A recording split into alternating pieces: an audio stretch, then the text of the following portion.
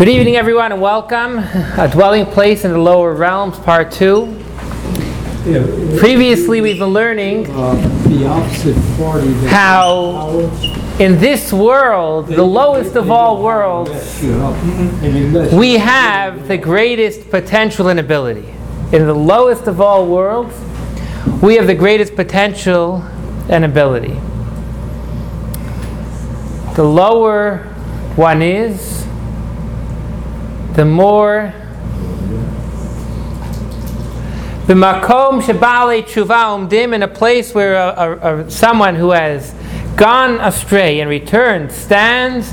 Afilu tzadikim gimurim einam yecholim lamo, the greatest and most righteous man cannot reach there. This lowest world has the greatest potential. This is where God says, I want to live.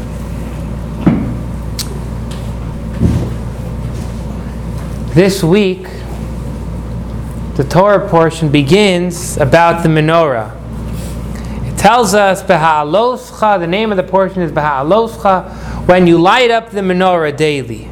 Daily we light up the menorah. And there's two things that the lighting of the menorah could teach us. Number one is, the lighting of the menorah itself did not need to be done by a Kohen. The preparation of the wicks needed to be done by a Kohen. There were 7 branches. Every day the Kohen needed to be cleaned. Hatavat haneros, cleaning the wicks and preparing it. The cleaning and the preparation needed to be done by a Kohen. But the actual lighting could be done by anyone. That's one law in regarding to the light of the menorah. The second law is, when you light the menorah, you should not just put the flame there and allow the fire to come by itself. You actually are supposed to leave the wick, leave the flame connected to the wick until the fire has spread. Are you familiar? Sometimes when you light a candle, you could put the flame to the wick and it's there just enough that after maybe a moment, the flame will come out. You're with me on this idea? The flame could expand. But the Torah actually teaches that's not the way to light the menorah. Not that you should trust the light will come out. You actually need wait with the flame till the light came out. These two lessons are crucial lessons in our life. What are the lessons? Number one is, everyone is a menorah. But we need to know, everyone can illuminate your menorah. I can illuminate your menorah, and you can illuminate anyone's menorah. Even a non-Kohen can light the menorah. But the person to prepare the menorah needs to be the Kohen. The method of how you could illuminate the menorah, only the Kohen, or only the Torah, only the rabbis can guide you in that path. So everyone can light the menorah, everyone can illuminate it and inspire someone else, but remember, we need to have the Torah's direction how that happens. That's step number one. Step number two is, it's not enough to inspire someone and trust that they'll take that inspiration. We actually have to wait until the flame has spread. It's not enough for us to just go and give a tidbit. We actually have to wait until that. We have to work with that person until the illumination, the love for God, the love for Torah is clearly there. A thought connected. That's not bad. If it isn't prepared by Kohen, it's not validated? The menorah itself needed to be prepared by the Kohen, correct? Or if it's not, invalidate. I don't know if not. How bad it would be, I'm not familiar at this moment. This may be obvious on its face, but that only pertains to the temple menorah. Yes, we're talking about the menorah in the temple. Yeah. So bringing it back here, we're learning that specifically in this world, we have the greatest ability. Now this is a problem. What's the problem? The higher worlds, remember we learned there's 4 worlds, and the higher worlds, why doesn't God illuminate within them on a greater level? If Hashem did illuminate on a greater level, they would, what we'll call, disappear. In order for those worlds to feel that they are separate, to feel that they are in existence, God can't illuminate within them clearly. He needs to hide. So how could it be that in this physical world, we're learning now that God could clearly reveal himself? Again, in the higher worlds, God cannot clearly reveal himself. But we're learning that when we do Torah and mitzvos, we're actually bringing a revelation of God clearly in this world. How can that be? How can we exist if God is clearly revealed in this world?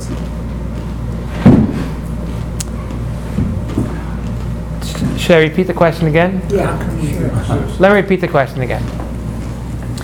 We're in the middle of chapter 36, and until here we learned that God created the world for our low world.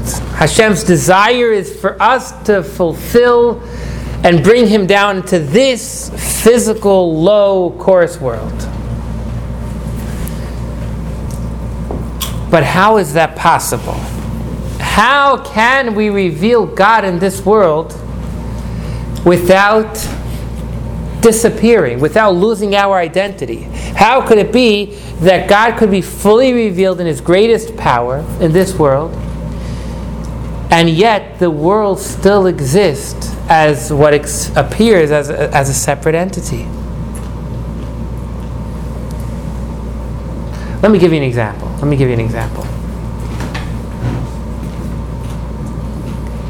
You know, electricity is one of the examples they give for something that exists, but you can't see it. Mm-hmm. Electricity exists, but we can't see it. You can feel it. You could feel it. It's a shocking experience. I hope you don't...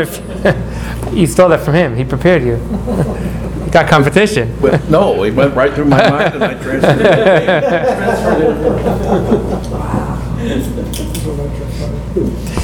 We all are Hashem. Hashem is everything. The ability for us to be here today and perceive that we're all different is because Hashem is not illuminating in his greatest power. The moment he is revealed fully, we will not feel different anymore. It's like that drop of water. The moment you put it back in the sea, it's a part of the sea. It's not unique. It's not separated. So let me give an example for Maury Elise. For everybody. No, but I you saw my experience. Yes. No. This is... Sorry, I'm going to give an example for Baruch. For my Japanese friend. If Hashem is fully revealed in the truest sense, then we're not going to see Baruch. We're just going to see different forms of godliness. And we're not going to see Basha, we're going to see different forms of godliness. Will they be separate? Like separate little... When you have a minute. Separate little, like, would be like It's an illusion. a piece. Will they be separate or No. will it just be one? No, Hashem is everywhere equally. Right. It's about how much revealed he is. So the moment Hashem is fully revealed, Hashem is everywhere the same. So we'll all be one. We'll all be one He's mass of revealed Hashem. through all of us. How could it be that Hashem will be fully revealed and we're not going to disappear and we're going to still be able to remain in existence? How will it? How will it be? Yes, David. To the degree that we allow our godly soul to dominate us, to that degree the power of Hashem as a manifestation in the real world increases. Therefore, if theoretically everybody allows his or her godly soul to manifest itself, then the presence of Hashem is obvious, and that we are all equal in our godly soul means that God, Hashem, exists approaching universality. And that is the manifestation of Hashem, not that a shining light shines on the horizon that gives us all yichus.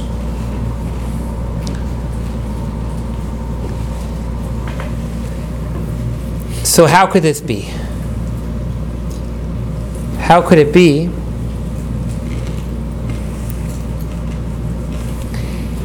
The Gemara in Shabbos, the Gemara in Sanhedrin tells us that Hashem, to quote, Kishem shenosein hakadosh baruch hu koach b'rishayim lekabel puranusam, just like Hashem gives the wicked the energy to be able to accept what's going to befall them. In other words, for example, Paro, Hashem wanted Paro to have certain experiences. Just like in the negative, Hashem gives you the ability. Kach nosein hakadosh baruch hu koach b'tzadikim lekabel tovas, and so too Hashem gives us the energy to receive our reward. But what type of energy do you need to receive your reward? Right?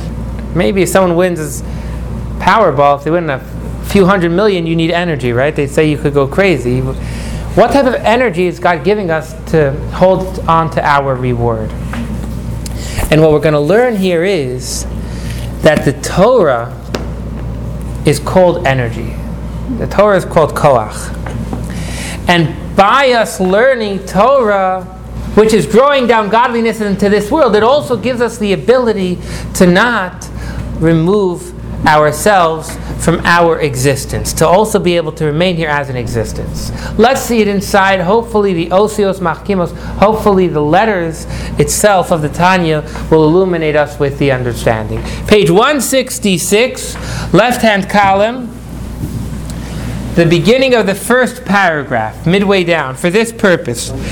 Again, page 166, we're in the middle of chapter 36, left-hand column, for this purpose. Do we have the place? Sure. 166 is a Hebrew one. So it's on the other side. That's the correct page. For this purpose, for this purpose, the Holy One, blessed is He, gave to Israel the Torah, which is called might and strength. The Torah is called Oz and Koach, might and strength. As the rabbis of blessed memory have said, that the Almighty puts strength into the righteous in order that they may receive their reward in the hereafter without being nullified in their very existence.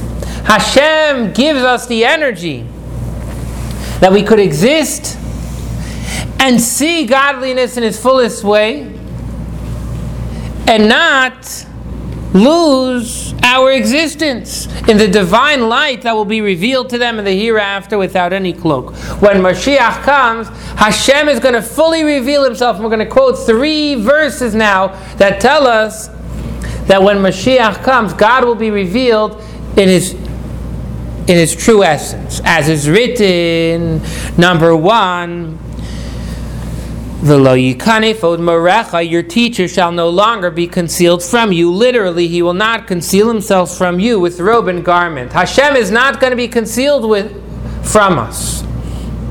Rather, but your eyes shall see your teacher. Verse number 1, when Mashiach comes, we're going to see God. Number 2, it is also written, for they shall see eye to eye.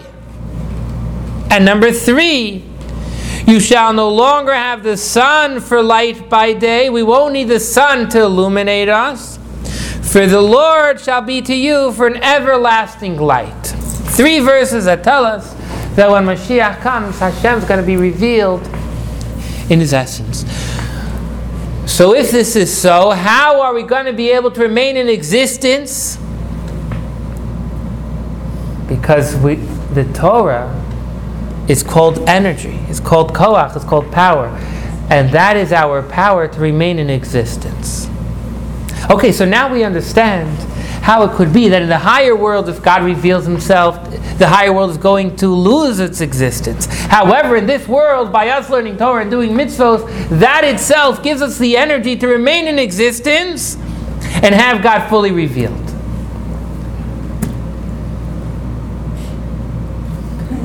Please. Last time God revealed Himself, everybody died. We're going to talk about that. Very good. Very good. I didn't hear what you said.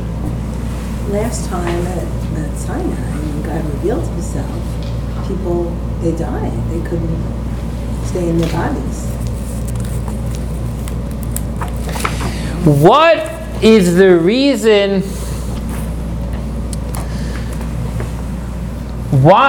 For which part, on a very technical level, I don't want to go into this conversation, it's beyond the scope of learning now, but on what level, we know the world, again on a simple level, was created for 7,000 years. Would you say 7 millenniums? Would that be appropriate? 7 millenniums. 7 millennia. And 6,000 millennia of work, and the 7th is the time of Mashiach. This is a Gemara in Sanhedrin, in Talmud and Tractate Sanhedrin. Which of these 7 millennia are the purpose of creation? If you tell me the purpose of creation is the first 6,000, well, God's not revealed. His home, his abode is not revealed during that time.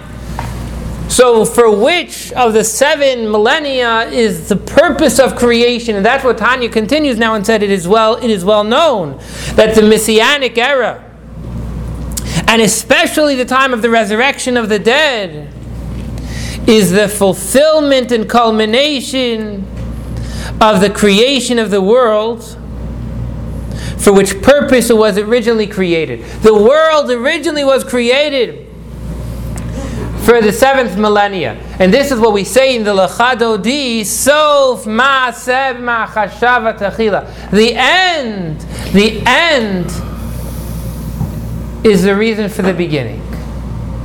The end result is the 6 millennia are really here for us to bring down godliness and for godliness to be revealed in the 7th millennia.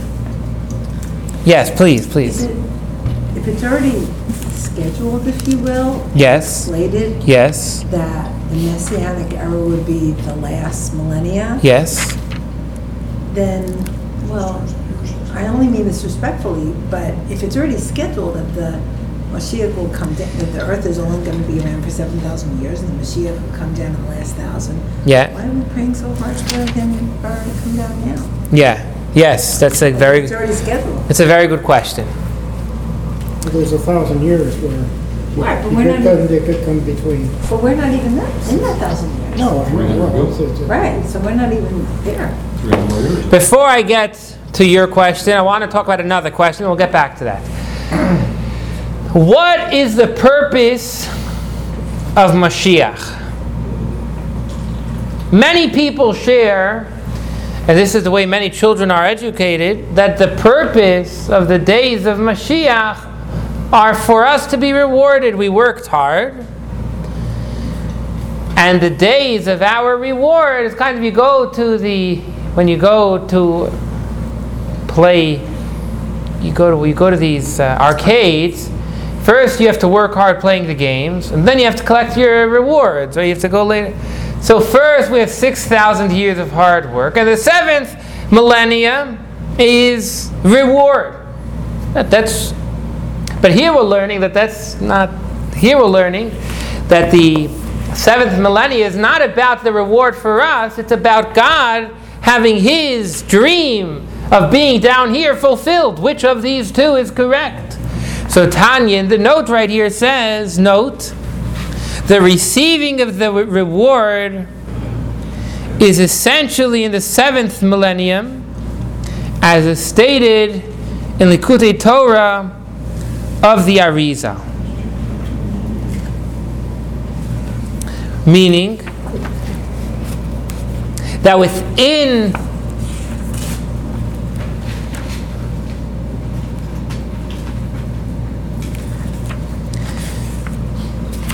within the day, and this will answer more Elise's question. This note, perhaps it was here to answer your question. I didn't write it.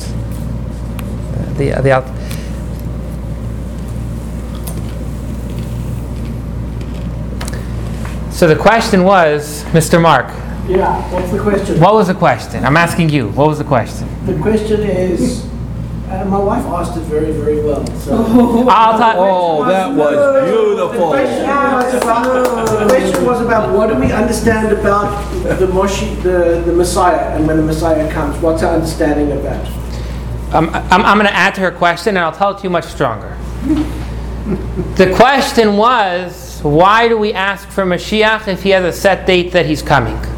We're always saying, when is Mashiach coming? Yes. But we know when he's coming. We're in the year right now 5,779. Mm-hmm. So who could do the math? When is year 6,000? 221 years. 221 years. Mm-hmm. So why are we wasting our time asking? It's kind of like if your mother-in-law tells you what the day she's coming, you know the day she's coming. What's the conversation here? So then you pray that she has an accident. The day is clear. So what is our conversation here? Mashiach. We know the day is coming, yes. Well, could it be that we can speed up the time, the scheduled time, if we follow the book? Or maybe the visit will be better quality. Or maybe the visit will be better quality. 5,779. Yaakov Avinu wanted to reveal the day Mashiach was going to come. The Torah tells us this. It's a very cryptic passage. In the last portion of Bereshis, in the last portion of the book of creation, of the book of Genesis, and the last section is called Vayechi, the life of Yaakov. Let me read it for you quickly. I want to read you the verse. It says like this. All right.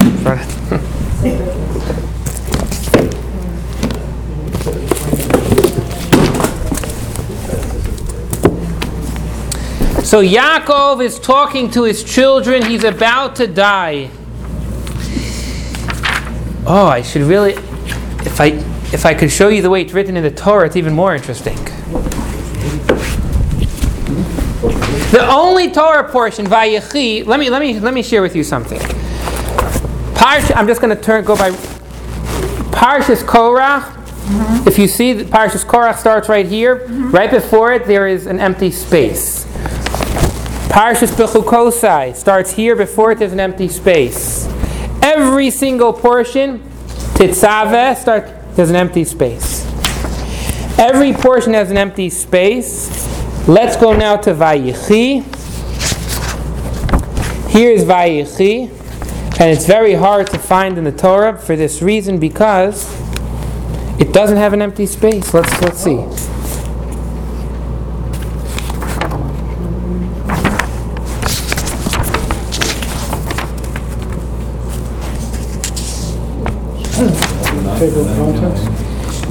Here.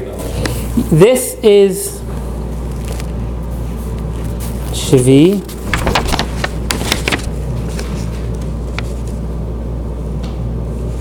I can't find it for that reason. Let me find you the exact word. If it were anyone else, we wouldn't take his word for it, but in your case, we will. Here. Thank you. Right here. Wow. Vayechi Yaakov Eretz Mitzrayim. This is the beginning of Parshas Vayechi. You can't tell. It just looks like it's the beginning of another verse within a section. Why? So Rashi comments here. What's the reason? Because I'll tell you Rashi's. Let me read to you Rashi's Is it the last holy words himself. Is it the last portion of Rashi? The last portion of the Chumash. Yeah. So Rashi says. I'll read just in the English. Why is the gap between this parsha and the previous one closed? Because Yaakov wished to reveal the end of days when Mashiach would come to his children, and the information was concealed from him. So Yaakov wanted to tell his children, I want you to know on this specific date Mashiach is coming. Yaakov knew, but Hashem did not want Yaakov to be able to tell his children. And to tell us this message, the portion of Vayechi is concealed. It's hidden, just like the information was hidden from Yaakov's mind. That's the story.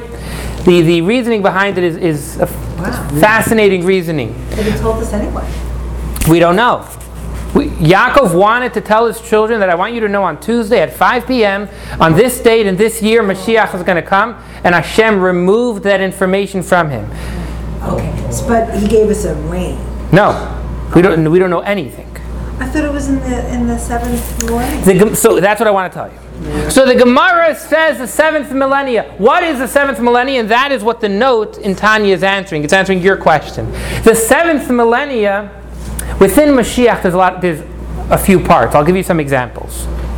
When Mashiach comes, first, the Rambam tells us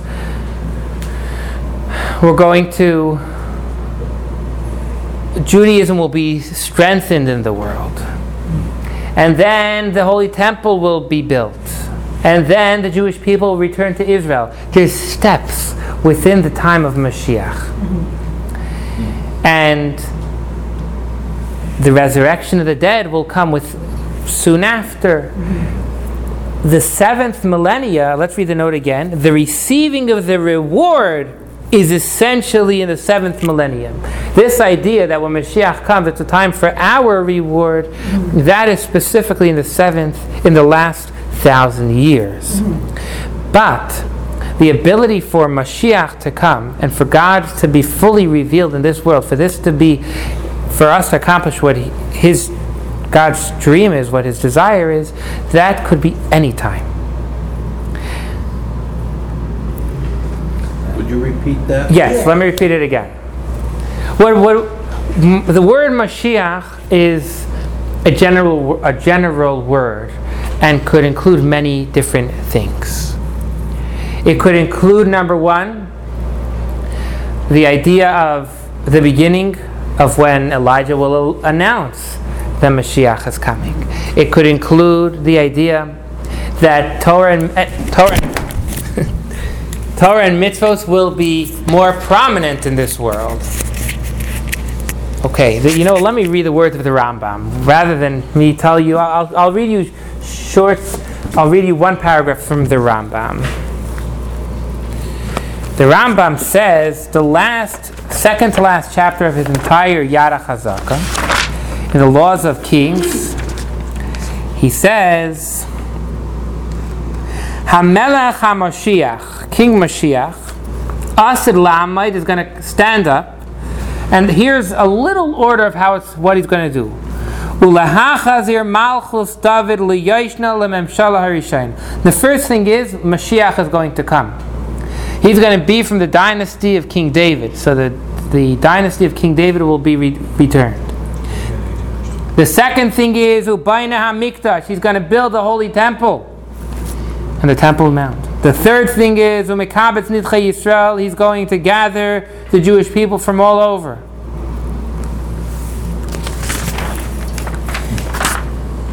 So here's a little bit of what's going to happen. In addition,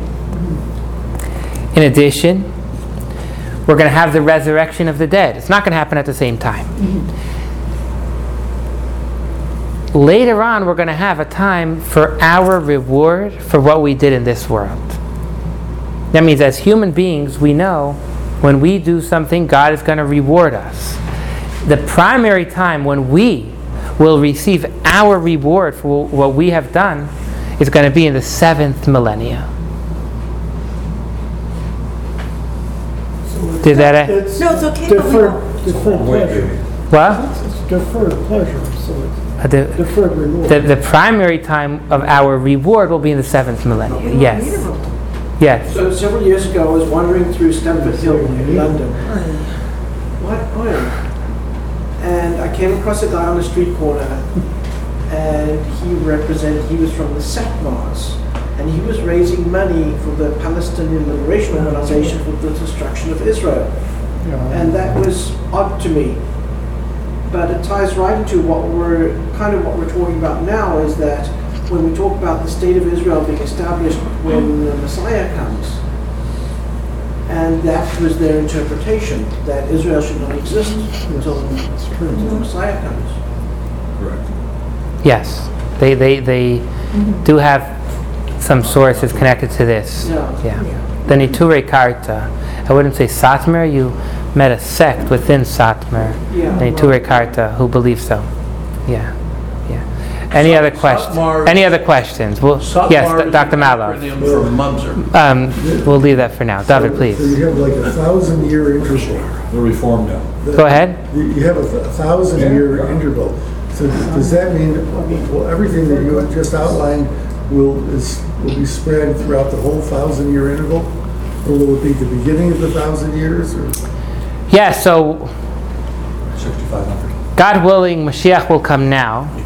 So we'll have 221, is that the math? 221 years of the first items of Mashiach coming and the Holy Temple and all the Jewish people gathered and the resurrection of the dead. Those will Messianic era is, I think, the term that applies. would happen until the seventh era, and the seventh millennia would be the millennia of the primary time of the reward for our The behavior. other events would happen, if we're lucky, before that? Correct. And the reward is spread throughout the whole 1,000-year period? I don't know exactly. I don't You know. might start It could small. be- It's a good question. I don't know. I don't In a know. lump sum, or it could be I don't know. in installments, right? Over 1,000. Yes. So Rabbi, so if we all Jews, we return to the Torah, we could inherit the coming of Mashiach, right? So we could speed up the process. Yes. So then we could actually speed up the time of the Messianic era, like by 200 years. We could do that. Yes. Well, that's what I'm being. Within the Messianic era, there's different parts. Right. So the idea of peace and harmony, and when there's no more fighting, and godliness revealed in this world, absolutely. The idea of the resurrection of the dead, absolutely, yes, yes, yes, Okay. yes, yes. So when you're talking about the reward, are you actually referring the same as the 1,000 years of peace? $1 million. Tell me the question again, please. When you say in the last millennia, which is about 1,000 years, Yeah. is that the same as the 1,000 years of peace that people talk about? Yes, but I mean, I don't know exactly what the 1,000 years of peace is, but it sounds similar. Okay, so.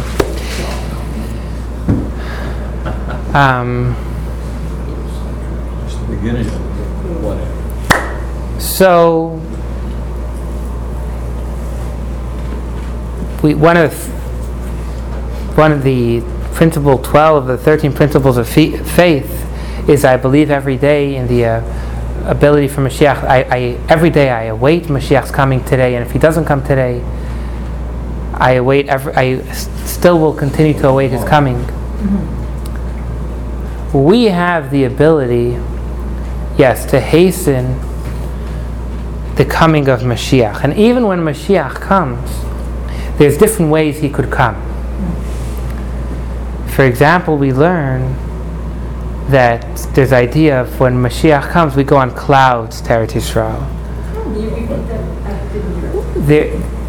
That the Jewish people will go on clouds to Eretz Yisrael, to the land of Israel. Doesn't Ezekiel talk about like golden chariots and stuff like that? He does. That's true, but that's a separate conversation. He's talking about God's golden chariot, the Merkava Hayam. Ezekiel. Let me give you another example. We learn that if we merit, the Holy Temple will come down from heaven, the third Holy Temple. If we don't merit, we'll build it by hand. So many things we learn. Izachu, if we merit, such will happen.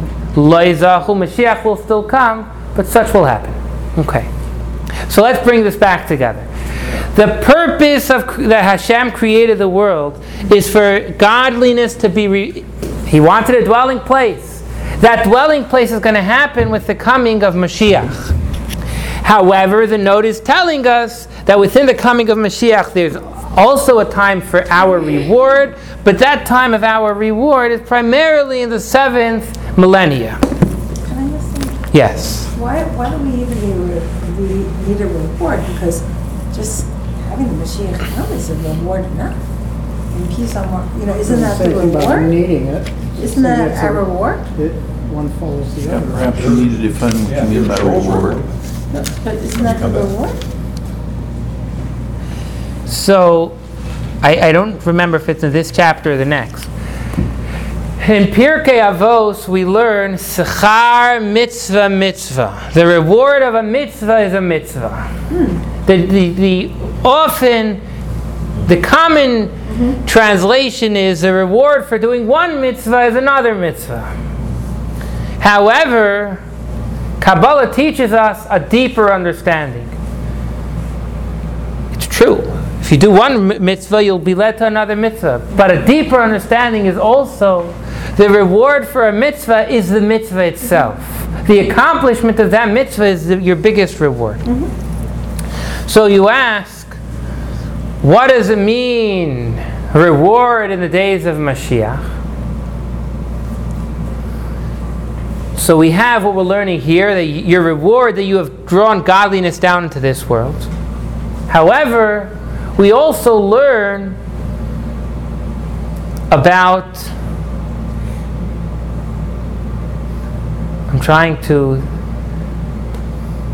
what does it mean, reward? I don't know. This is a good question. What does it mean, reward, in the 7th millennia? And I don't know the answer. Yeah, thank you. Thank you for asking. It's a good question. Nobody knows the answer. Let's start. I have a question. I don't know where I got this idea from, but I seem to recall hearing that the Mashiach would come either when things were so good on earth that we deserve to have them, or the opposite, things were so bad that he has to come because otherwise there's no way out, something like that. Now, I don't know where I heard that, but I heard that from somewhere. I have not heard it before, so I don't know. I can't comment. I've heard there would be like terrible chaos before.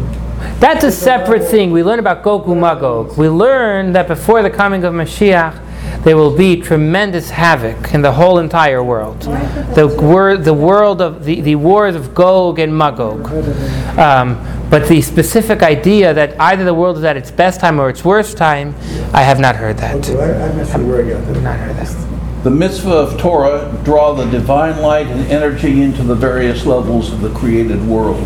This reflects the fact that the mitzvot are derived from the level of Keter, from God's will, which is higher than His wisdom, and they cause God's will to be expressed within the context of physical reality. Thank you. Where you're reading it? So, That's Steinsaltz's definition of commentary.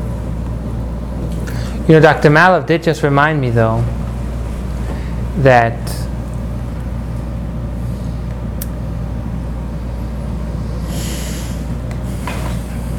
we'll have more conversations about Mashiach. We'll leave it for now, but yes, we await His coming every day. That is. So right away when we began this conversation, it was mentioned that Hashem already revealed Himself on this world. He already revealed Himself here. And let's talk about that revelation. Says Rabbi Yeshua ben Levi, this happened on Shavuos, when the Torah was given. I'm reading now the Talmud Tractate Shabbos, page 88b. Rabbi Yeshua ben Levi taught us. Just one moment. Kol dibor v'dibor sheyatza mipi HaKadosh Baruch Hu, every utterance Hashem made, Yatzasa nishmasan shal Yisrael, the Jewish people, their souls left their body.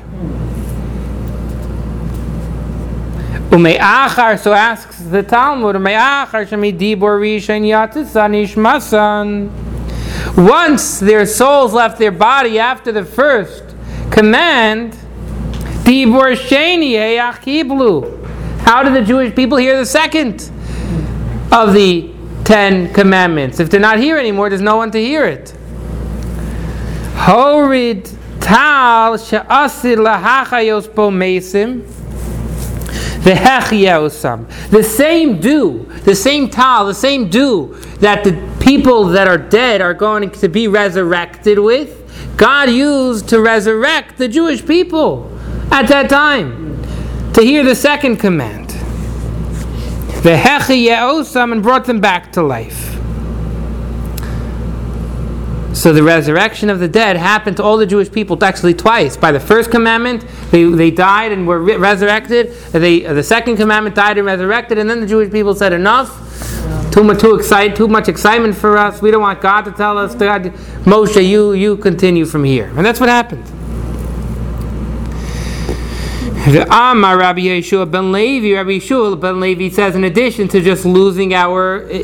to our death, called Dibor v'Dibor shiyatzim mipi HaKadosh Baruch Hu, every one of the commandments, God said, Chazru Yisrael acharei Yud Beis Mil, the Jewish people flew backwards 12 mil.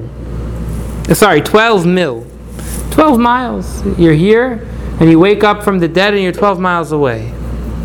I'm a little off. It's not exactly 12 miles, but... But it's still pretty close. What do you mean? Well, 12 miles isn't that far, proximity-wise, from when you die to when you wake up. That's true. I mean, it's yet aggression. You're right. No, that has nothing to do with God. That's hell. And now the Jewish people were scared to come back to the Mount Sinai. So the angels were saying, it's okay, come back. They were encouraging them to come back.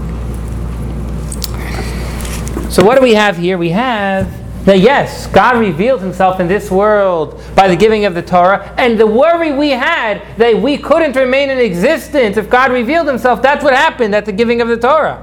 The Jewish people had not yet learned Torah, they didn't have that energy, so when God revealed himself, yes, our soul left the body. Twice. When Mashiach comes, it will be possible for God to reveal himself, and yet our soul still remain in the body. Let's read that inside. Everybody or just the What's the difference between religious and non-religious? Okay, all right. I mean, just if you're not that Torah observant, I mean, you'll still be able to stay. It's important to note also that they saw as well as heard. Oh, we're going to see that now. The senses were coming. Something of this revelation has already been experienced on earth at the time of the giving of the Torah. As is written, you have been shown to know Ki Hashem Hu Elokim, that the Lord is God. There is none else aside from him. You already have been shown, verily, with physical vision. God, you already showed us. As is written, like we say about the giving of the Torah, and all the people saw the thunderings. They saw, it doesn't say they saw the lightning, they saw the thunder. They saw what is normally heard. And the rabbis of blessed memory explained, they looked eastward and heard the speech issuing forth, I am, etc., and so turning toward the 4 points of the compass and upward and downward. That means the sound was coming from everywhere. We could hear the sound and we could see the sound. As is also explained in the Tikkunim, that there was no place from which he did not speak to them. That means when the Torah was given, we saw what we hear, and we hear what we saw. There weren't limits. This was so because of the revelation of his will, blessed be he, in the 10 Commandments, constituting the epitome of the whole Torah. And the Torah, which is his innermost will, blessed be he. And his wisdom, wherein there is no concealment of the countenance at all. The Torah has no concealment of godliness. It's fully revealed. As is written, Ki ba'or panecha, for by the light of your countenance you gave us the Torah of life. Therefore, they, the Israelites at Sinai, repeatedly expired out of existence. when the Torah was given, because godliness was fully revealed, we expired, our soul left our body, as the rabbis have taught, that at each divine utterance their souls took flight. But the Holy One, blessed is He, restored it to them with the dew with which He will revive the dead. This is the dew of the Torah, which is called might, as the rabbis have said. Everyone who occupies himself with the Torah is revived by the dew of the Torah. With your permission, I know it's late, and if anyone needs to go, that's okay. I'd like to go for another 5-10 minutes.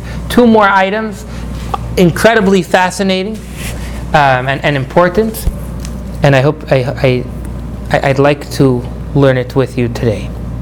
Later, however, what happened is the Torah is godly, fully illuminated Himself, yet we couldn't handle it at the moment, but God was still fully illuminated. Later, however, the sin of the golden calf caused both them and the world to become gross again. Until the end of days, when the dross of the body and of the world will be purified, and they will be able to apprehend the revealed divine light, which will shine forth to Israel by means of the Torah called might. So the first point we've just continued saying is that godliness was fully revealed at that moment. But in addition to the fact that we couldn't handle it by the sin of the golden calf, we completely clogged everything up. Tanya is now going to conclude with a very important and powerful insight. The coming of Mashiach is not only something special for the Jew, it's something special for the non-Jew as well. The light that's going to shine is going to be so bright that it's going to illuminate the entire world, Jew and non-Jew together. Let's see that together. I think it's a very important and powerful message. And as a result of the overflow of the illumination on Israel, the darkness of the Gentiles will also be lit up, as is written, and the nations shall walk by your light. Number 1, we're going to quote 5 sources now. Number 2, in house of Jacob, this is the nations are telling the Jewish people, house of Jacob, come, let us walk in the light of the Lord. Again, and the glory of the Lord shall be revealed, and together all flesh will see, Jew and non-Jew, and to go into the holes of the rocks and into the clefts of the boulders, for fear of the Lord and for the glory of His majesty. And as we pray, reveal yourself in the majesty of your glorious might over all the inhabitants of your world. So let's conclude here. Let's wrap it together. We've learned that the purpose of the entire creation is for God to have a dwelling place in this world. We asked how, we began today's class, asking how is it possible for godliness to be revealed in this world and yet we not lose our existence? We answered through the Torah, which is called might. What's the purpose of creation? Is it for our work today, or is it for the revelation of godliness in the era of Mashiach? Well, that's clear. The days of Mashiach are the purpose of creation. This experience of godliness being fully revealed has already been at the giving of the Torah at Mount Sinai. We weren't able to handle it, and we lost ourselves. Additionally, the sin of the golden calf even pushed us further away from that idea. And the chapter concluded saying that the light of Hashem is going to be so bright that the Jews and non-Jews will both be able to walk together within that light. Are there any questions? Only 4. I know this. Yes, Dr. Mala. I thought these other worlds, other than our worlds, in some ways they were closer to Hashem. Because Hashem was more revealed. I think you said that maybe. Absolutely. But yet it's paradoxical because in our world when this revelation happens, we can continue to exist, but in these other worlds they couldn't continue to exist. Yes. Even though they're initially closer and we were the lower ones. Yes. So is that a question? Yeah, it's counterintuitive. It is. And that's what we learned last week. We answered that question. It's a very good question. And last week, Tanya explained that the higher worlds are closer to God and can have a greater revelation. But that's not the purpose of creation. Let me say that again. The higher worlds are truly closer. And because they're closer, the closer you are to the sun, the more heat you'll have. But in which world does God want to be? In the lowest world. And specifically in the lowest world, where the Torah was given, only in the lowest world will we be able to appreciate godliness when He's fully revealed. But why would, in the upper worlds, if God were revealed, would the upper world cease to exist? If godliness would reveal itself clearly in the upper worlds, my understanding is they would cease to exist. Why? Yes. Because they don't have the power to have the revelation and stay as an entity. Just like when the Torah was given and godliness was fully revealed, we couldn't accept it. It was too much for us. The same thing in all the higher worlds. They can't accept it either. Only in this world do we have the Torah. And that means only in this world do we have that might. The Torah is called Koach, to be able to receive godliness after we've done our job, learning Torah and doing mitzvot.